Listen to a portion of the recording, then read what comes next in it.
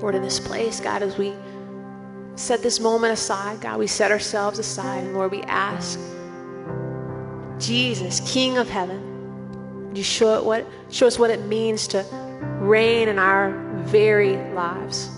God, not something far outside of us or very vague, but Lord, deeply personal. God, would you show that to us today? In Jesus' name, amen. You can be seated.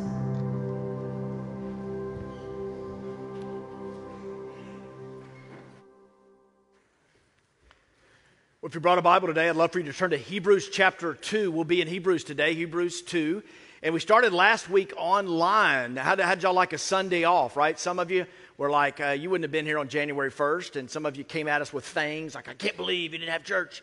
And I didn't like it, honestly. I mean, we filmed a sermon in my office, and it reminded me of 2020 when we couldn't come in here. And so it was, but anyway, we laid it down and we introduced this idea of our series called Life Together just for these short weeks. And I recommended this book by Dietrich Bonhoeffer. We have 15 complimentary copies available after the service today. If you make your way out this door and up the steps to the breezeway room, the first 15 will get a free copy. And this book was written by a German pastor during the Nazi-occupied Hitler regime back in Germany. He wrote it to the underground church, and it's a fascinating book. It's a little clumsy for the American reader today, for the modern American reader, but I think if you orient yourself, you could really get a lot out of this. And so we've offering this to you and inviting you in. And whether you read the book or not, for these few weeks, we're talking about life together and what life together could look like, the possibilities for that. We do have an agenda. I'll say it from the beginning. We want to challenge you, if you're not in a group, to sign up for a group today. If you're in a group and maybe need another group, we want you to know that there's grace to exit out of that group and look for something else. If you're in a group that you enjoy, we're going to challenge you to go deeper in that group. And if you're in a group that is going deeper, we want to issue you the challenge of serving and inviting others in, serving other people outside of your group. Last week we did on our online church, we answered 4 questions: how to find community, how to build community, how to deepen community, and how to preserve community. And Bonhoeffer in his book talks about this very thing with a little bit of my interpretation, that you're not going to grow deeper by sitting in a room in a circle with your group and say, hey, let's go deeper. You're actually going to grow deeper by showing up and helping out and serving each other. And so give that a listen if you can. But Hebrews chapter 2 is where we are, and we'll get there in just a second. But I want to call us to life together today for this primary purpose of what Scripture teaches, what we all know to be true. These 2 words, drift happens. If you're looking for the name of the sermon, Beyond Life Together, it's drift happens. Let's say that out loud as a church. Drift happens. It really is true. All of us probably have a story or 100 where we found ourselves in a place we never thought we would be, and we ask the question, how did I get here? And the thing about drift is that it's so gradual. It's sometimes unwitting for us that we're unaware of it. There's a subtlety to it. It's just so gradual. But you find yourself at a place you never intended to be, you never signed up for, and you're asking, how did I get here? How did I get so far away from joy? How did I get so far away from Christ? How did I get so far away from my spouse? How did I get so far away from the energy that I had to live, from purpose and passion? And drift happens, and here's the thing, for all of us, this isn't the sage on the stage preaching down to anybody today. I know it in my own life. I'm testifying to this truth that drift happens. And so the answer, the antidote from Scripture, from Hebrews that we'll look at, is life together, for us to live life together. When we look at being in a place where we didn't think we would be, a lot of times it's wise to retrace your steps. And we can learn this from old people. Y'all know any old people? I've got some friends that are old. And older people lose things a lot. Like keys are searching, where's my keys? Where's my wallet? Where's my glasses? This never happens. Look at Susan right now. This never happens to me, but again, to old people. And you find yourself wandering around, hey, where did I put my glasses? Where did I put the keys? Where did I put my wallet? Where did I put, whatever? And what do you do to find? You retrace in your mind. You go back and retrace your steps. And next thing you know, you're looking for your keys, and you're in the kitchen, you're in the refrigerator, and your keys are next to the shredded cheese. But you had to retrace your steps. And what I admire, I say this at least a few times a year, and I mean it, I really mean it. I admire the people in our church family who are in recovery. because they know that one of the big steps is to do a fearless moral inventory, to take an honest look. And can I say at the beginning of a new year, some of us are not really willing to take an honest look. We're moving so fast and we're on autopilot, we're coasting, we're not willing to stop, to look, to analyze backwards of what's happened in our lives. To find out why you're here, you've got to look back to see how you got there. And that's the beauty of recovery. Some of my friends will tell you that fearless moral inventory, they start talking about root causes, taking an honest look and retracing to find out how they got there. Most of us are like the rest of us. Just think about that for a second. The Bible teaches this. I don't know if you've ever heard this verse. It says, we're all in the same boat, fishing in the same hole. That's a Zach Brown song, not actually in the Bible. Just want to see if you're awake and you know country music. But we're all in the same, all of us drift. And that's why Hebrews 2:1 is for us today. As we think about life together, let's look at this passage, Hebrews 2:1. Therefore, we must pay much closer attention to what we have heard, lest we what? Lest we drift away from it. You didn't think you'd be here, but how did you get here? What are the causes? What attributed to it? How'd you get so far away from where you wanted to be? You know, I found that most of the time when we drift somewhere, that we've stopped doing something and started doing something else. So I want to give you 5, see if you see yourself. This is immensely practical. See if you see yourself in any of these. The first is that we stop counting and we start comparing. We stop counting, we start comparing. Anybody remember the song, Count Your Many Blessings, name them one by one? Finish it with me. 9:30 was so good. Count your many blessings. Name them. See what God, count your many blessings, name them one by one. Count your many blessings, see what God has done. When we stop counting and we stop comparing, we drift. And we drift away from the gratitude that God desires us to live in. A second thing that we stop praying, we start panicking. A third thing, we stop embracing accountability and we start avoiding it. We stop embracing accountability and we start avoiding it. Fourthly, we stop fighting sin and we start flirting with sin. There's no struggle anymore. We just give in to it. We've resigned ourselves. There's no battle. We're not living in that battle. We've just acquiesced to it. And the fifth thing is we stop gathering and we start isolating. So what do you do here? To avoid the drift, you reverse the list. And that's what I want to talk about today, all from Hebrews. So, number 1 would be the following. To reverse the drift, to stop the drift, you reverse the list. So, number 1, start counting and stop comparing. Look what it says in Hebrews 12 and verse 28. Therefore, let us be grateful for receiving a kingdom that cannot be shaken. And thus, let us offer to God acceptable worship with reverence and awe. That last phrase in Hebrews 12:28 calls us to remember that life is not about us. The life about me life is an empty, hollow life. The life about me is not a life of gratitude, but to live with reverence and awe. My life belongs to someone. Someone has bought me with a price. I am not my own, and He has given me everything I need for life and godliness. So I offer thanks to Him. When you count your blessings, you're naming them one by one. You're counting your blessings to see what God has done. Can I ask you today, what has God done? What would you name if we went around the room, and we won't, but if we went around the room and we just took the alphabet, what would A be? What's a letter that starts with A that God has done? What about B and C? And you worked your way through. I think we could all fill up the alphabet with blessings that God has given us if we count our blessings. Is it easy for us to compare?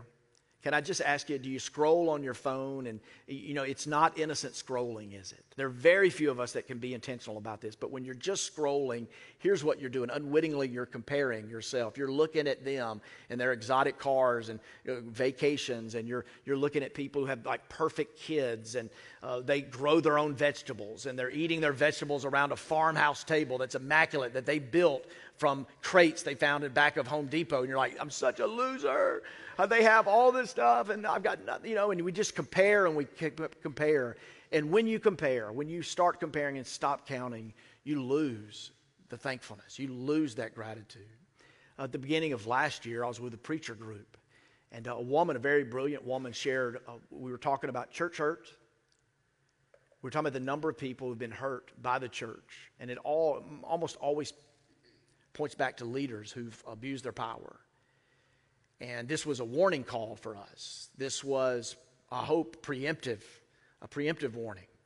But she put this diagram up that I want to share with you today. It's my pastor's fault, but you can put your name in it as well. She talked about obligation. Obligation is, I have to do this. And if anybody of you found out there's a world of difference between I get to do this and I have to do this? Like it makes a big difference if you have to be married to that person or you get to be. It's a big difference if you get to come to church or have to. It's a big difference in how you hear the sermon, if you get to hear a sermon or you have to hear a sermon. And I can't even look at y'all now. But anyway, there's a big difference between obligation, isn't there? I mean, getting to and having to. But we start off this journey, and we're involved in something, called to something. We're beckoned by something more noble than ourselves. And we get to do this, and we're so thankful that we get to partner with God and with others. But then it becomes an obligation, and we get overworked, and we get overwhelmed, and we become disillusioned, and therefore drained. And then it becomes just an obligation. I have to do this. And that moves us toward resentment. Because if you're always having to do things, you resent others that aren't. You feel lonely in this. And many leaders do. Many people do. And resentment begins to look like, I'm the only one. And other people don't. I'll have to do this. And that leads itself to entitlement, which is where abuse of power and authority comes in. Oh, I have a right to act out this way because of this. Oh, nobody else is doing it. I can do this because nobody else is doing it. I have a right to do this. And we become resentful, and it leads, this entitlement. Resentment leads to entitlement, and entitlement leads to escape. And that's the place where we go and hide in our sin. Where do you run? And many people run to dangerous things, and we spend time, energy, money of hiding it from other people, and we escape into this darkness. We drift. We go back to obligation. Go back to, do you get to or do you have to? Go back to, are you thankful or not? The second thing I want to talk about, a movement that we make, and let's go back real quick to this picture of someone yawning. Look at that for a few seconds and see if you need to yawn. I think it's a scientific fact that when you see someone yawning next to you in the same room, you're more apt to yawn. There's a trigger effect. Yawning is contagious. And just as yawning is contagious physically, virtue is contagious emotionally, relationally, and spiritually. Some of you have drifted to a place of joylessness, of apathy, of obligation. And you don't even fully know it, but you're hanging out with people. Remember what Hebrews 12:28 said? It said, let us be thankful. Let's be thankful together. Hang out with thankful people. Hang out with people that will help you stop comparing and start counting. Hang out with people who call out the blessing of God in your life. And they're not jealous if you've got the farmhouse table and the vegetables that you've grown. They rejoice and they celebrate God's goodness in your life. Let us be thankful. Let's be thankful together. And listen, if you want to grow this year, don't hang out with people that are angry at other people. Don't hang out with people that are angry at the church. Don't hang out with people that aren't looking for the good. Don't hang out with people that aren't calling out the good. The second move that I want us to make in order to avoid the drift, we got to reverse the list, is to start praying and stop panicking. Where do you go when the world closes in? Where do you go when the need is greater than your resources? Where do you run when you lack the wisdom to know what to do? Do you panic? Do you pray? Hebrews 4 gives us this offering. Let us, and notice each of these passages, those two words are true. There's 14 passages in Hebrews that say, let us. Let us together. Let us share life together. Let's avoid the drift. Drift happens, but let us together avoid it by locking arms, and let us what? With confidence draw near to the throne of grace, that we may receive mercy and find grace to help in time of need. How many of you need mercy today? How many of you need some grace in your life? How many of you have a time of, it's okay, you could raise your hand if you're not too proud and you're honest. I mean, anybody need some mercy today? Anybody need some mercy from God or somebody in your life? Anybody need some grace to help in a time of need? something at work tomorrow, something that could keep you up tonight, and anybody need that? Here's the invitation. Let us together come boldly to the throne of grace. And I love that. And here's what I want to preach to you today. We have a heavenly Father, and that means we're brothers and sisters in Christ, and we pray together. I want to give you a charge this year to pray more in your group and to pray for each other, to seek the throne of God together. Let us come boldly. For some of us, our drift is that we've started to panic and we've stopped praying. We don't go to God first. We may not go to God at all. So let's lock arms. The way we prevent ourselves from drifting is to say, hey, let us together. I have been with brothers and sisters in Christ. I've been in a marriage at times before. This is my only marriage, but she has helped me at times when I have not felt like praying, and her prayers for me or prayers with me have pulled me through in that time. And we need that. We need to lock arms with each other and say, let us. Hey, married couples, if one spouse isn't praying, you pray and pray for them and pray over them. It really does make a difference. The third move that I want to give us is to start fighting sin and stop flirting with it. Start fighting sin and stop flirting with it. Hebrews 12:1 says this, therefore, since we are surrounded by so great a cloud of witnesses, say these next two words out loud, church. Let us also lay aside every weight. And here we go. And the sin which clings so closely, and let us run with endurance the race that is set before us. I bet a lot of you have heard that passage before. It's inspirational on coffee cups and such. But man, it can change your life. Let us lay aside the burden, just our anxieties, the things that weigh us down.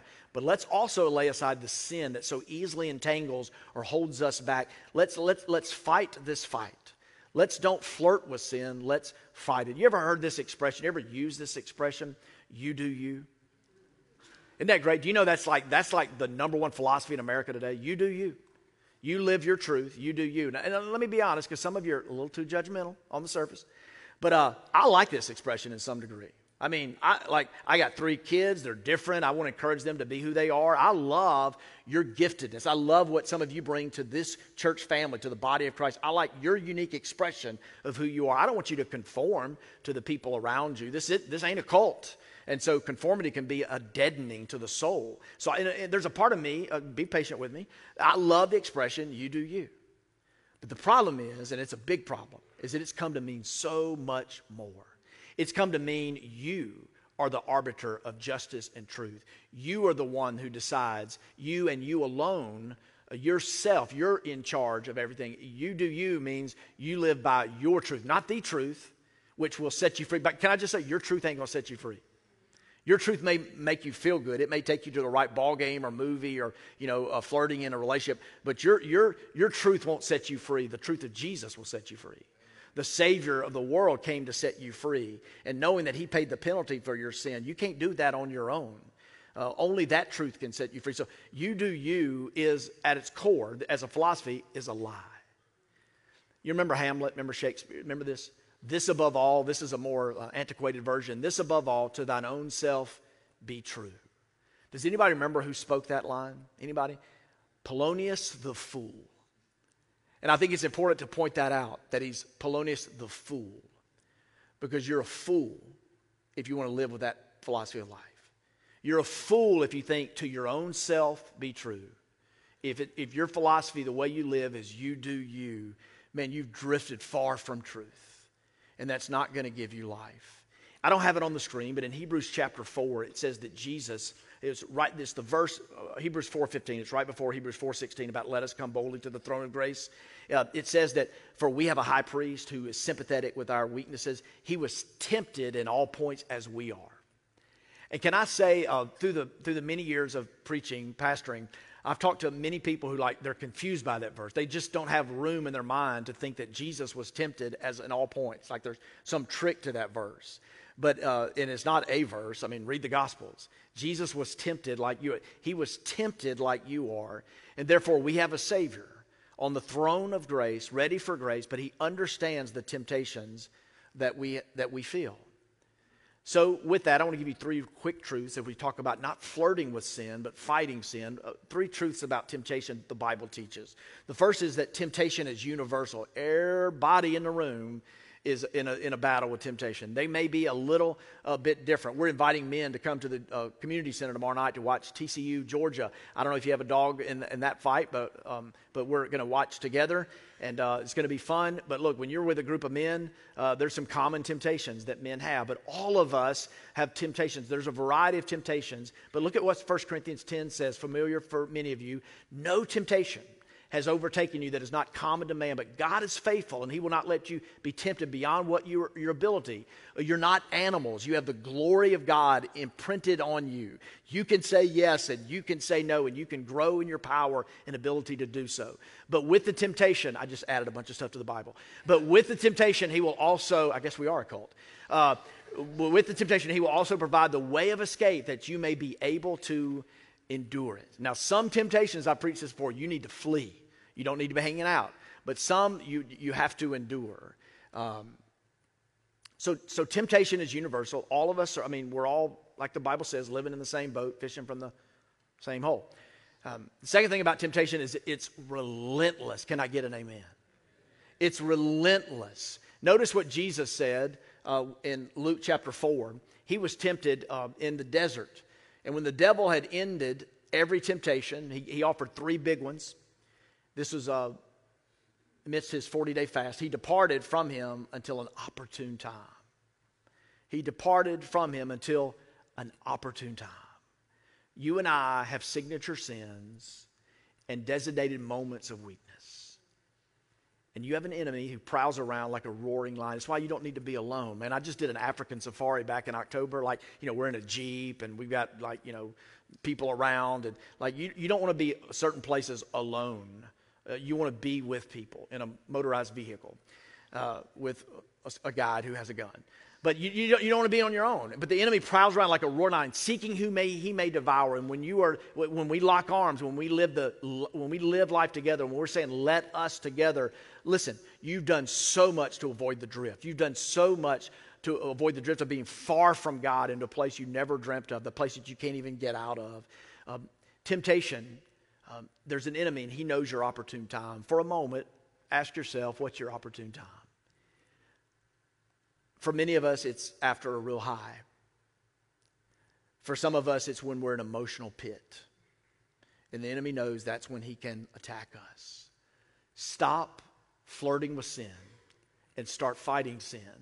And look at me. Let's do it together. Temptation is universal.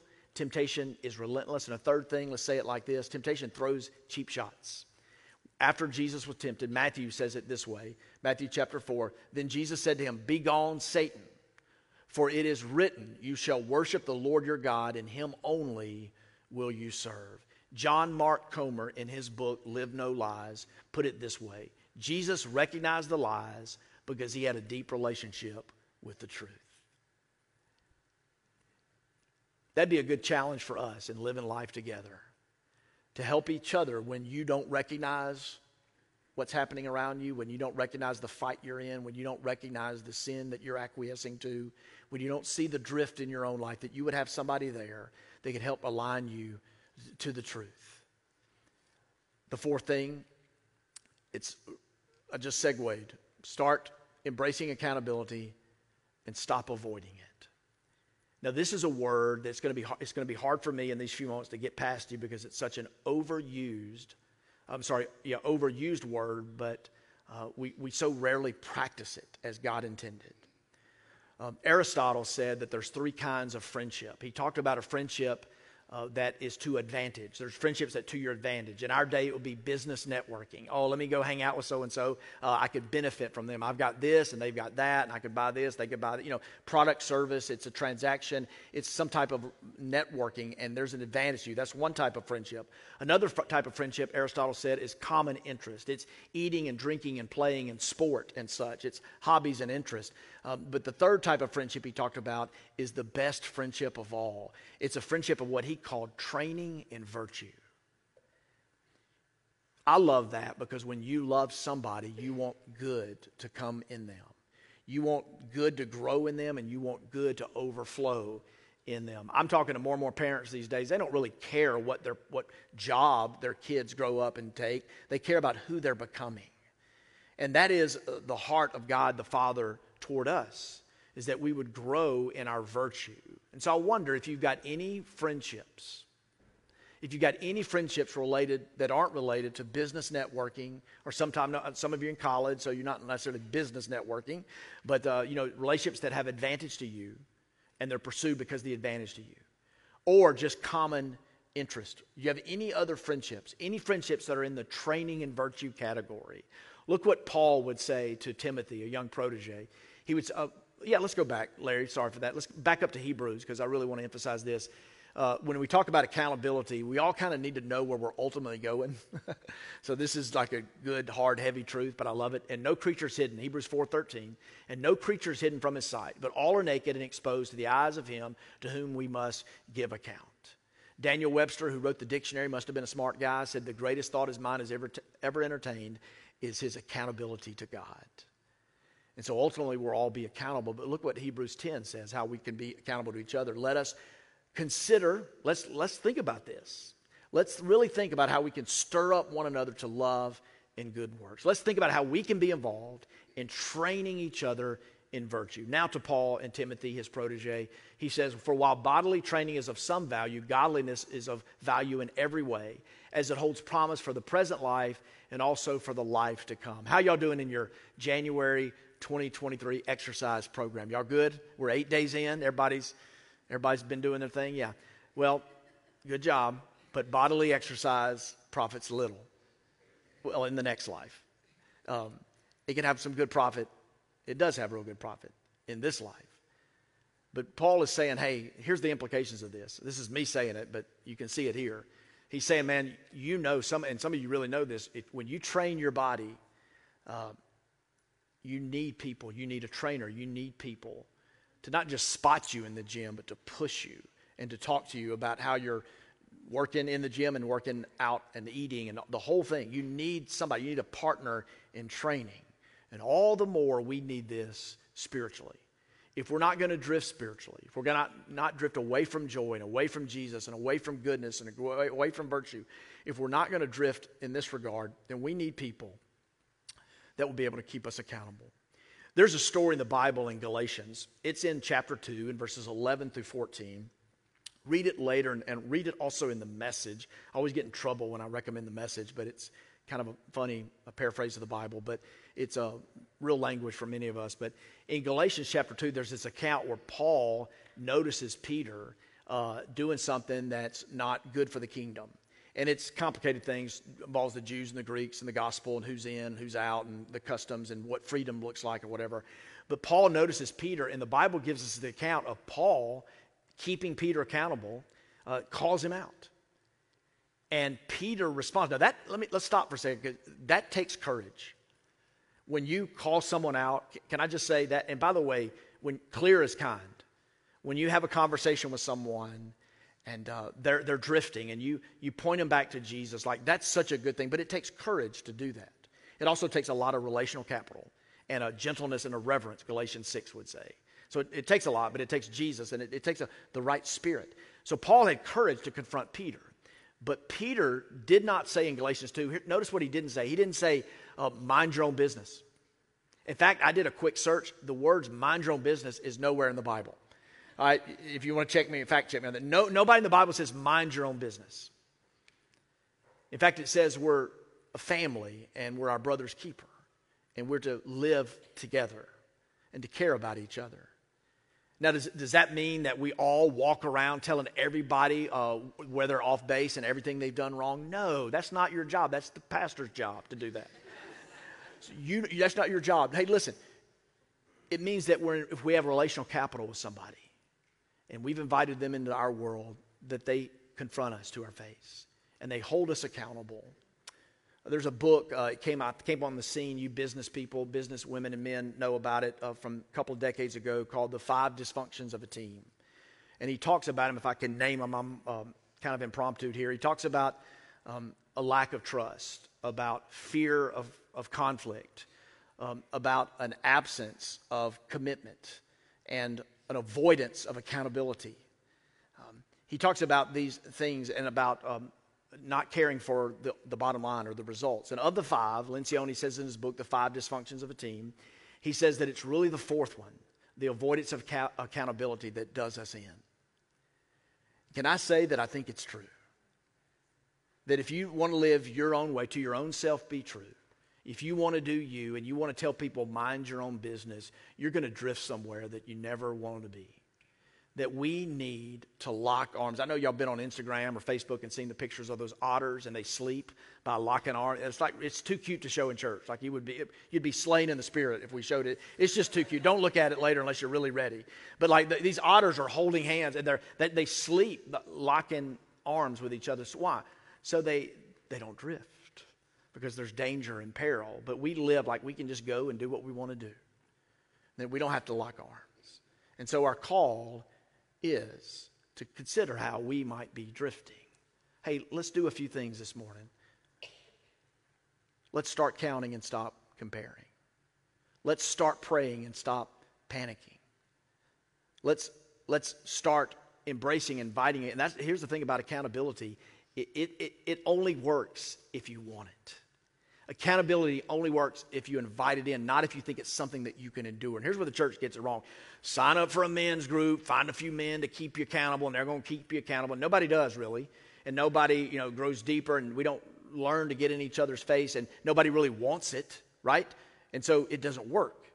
But when you want to grow, when there's a goal of growth, when you don't want to drift from joy in Jesus and your spouse, when you don't want to lose your children, when you don't want to lose the vitality and energy and creative spark that you once had, when you don't want to live everything by ought and duty and obligation, when you want that, you'll know that you'll need somebody, and you need those relationships where we say, hey, let us do this together. And the final thing, number 5, is this. Let's start gathering and stop isolating. Hebrews 10, everybody knows it. And let us consider how to stir one another up to love and good deeds, love and good works, not neglecting to meet together, as is the habit of some, but encouraging one another, and all the more as you see the day drawing near. In 2013, I got to marry this couple, and he's in law and she's in medicine, and they've really walked through a lot of pain. And they've done it here. And years ago, they got out of a row and into a circle and started sharing life in a group. And I want you to watch and listen to Sterling and Cat Rose Kidd and their story.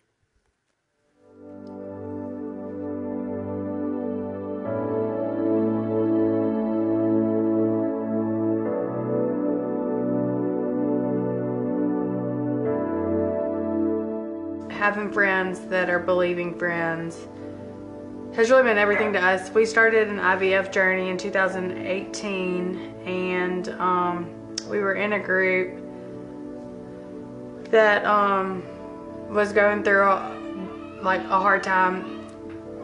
Several people in that group have walked through like really hard and tragic things. And for me to see somebody else walk through pain just so gracefully and so intentionally with the Lord was really a good example for me, and I didn't really know it at the time that it would be such a hard journey for us, but to see them just set such a good example of what the Lord was doing inside their own heartbreak really just set us up for a very sweet walk through what has been really hard and heartbreaking for us. And so having them set an example and come alongside us and encourage us and know that the Lord is still good even through hard things, that would be what I am most appreciative about. That even if it ends terribly, you never get what you ask for, that the Lord is still good and that He still loves us. And another moment that I'll never forget is, the night before we ultimately had our successful IVF transfer, right before that. I don't know if it was the night of the transfer or just preparing for the transfer, but in any event, we were going to the group, and frankly, I don't think either one of us had a particularly good attitude about it. Throw Catherine Rose under the bus, she had a terrible attitude about it. And so as we were in the car, she had gotten out, and I just said a prayer to God, I really don't know what you have us doing here tonight. She has a bad attitude, I have a bad attitude. And as it turned out, through discussion in the group, the group prayed around us. We talked about it. It was a very emotional and moving moment, and then ultimately it was successful. and then just being able to celebrate with the group rather than mourn or be sad with the group was amazing. But I also like that that night, this group, having Christian friends, I was able to bring, they were talking about how encouraging it is to get something that you pray for, and I asked them, have you ever prayed for something and not gotten it? And I said, because that's where I am. I feel forgotten by the Lord. I feel like my prayers are not going through the ceiling, and obviously I'm discouraged, and frankly I just had it, and had I not had a good Christian group to come to bring that to, who knows what their response would have been, but their response was they accepted my messy feelings towards God, and they didn't discount them. They reminded me that the Lord's big enough to bring our feelings, our messy big feelings, and question Him. And I just was questioning His goodness, and I was able to put that all out there on the table, and they didn't judge me. They didn't talk about me. They ultimately, like you said, came around us and prayed for, obviously it to work, for the transfer to be successful, but that again, if it didn't work, for us to be okay, and for our strength and our faith for our faith to not suffer because of it. And that was very powerful for us. Had we not had that group, or a good Christian group around us, who knows, what we would have felt like, regardless of if it worked or if it didn't.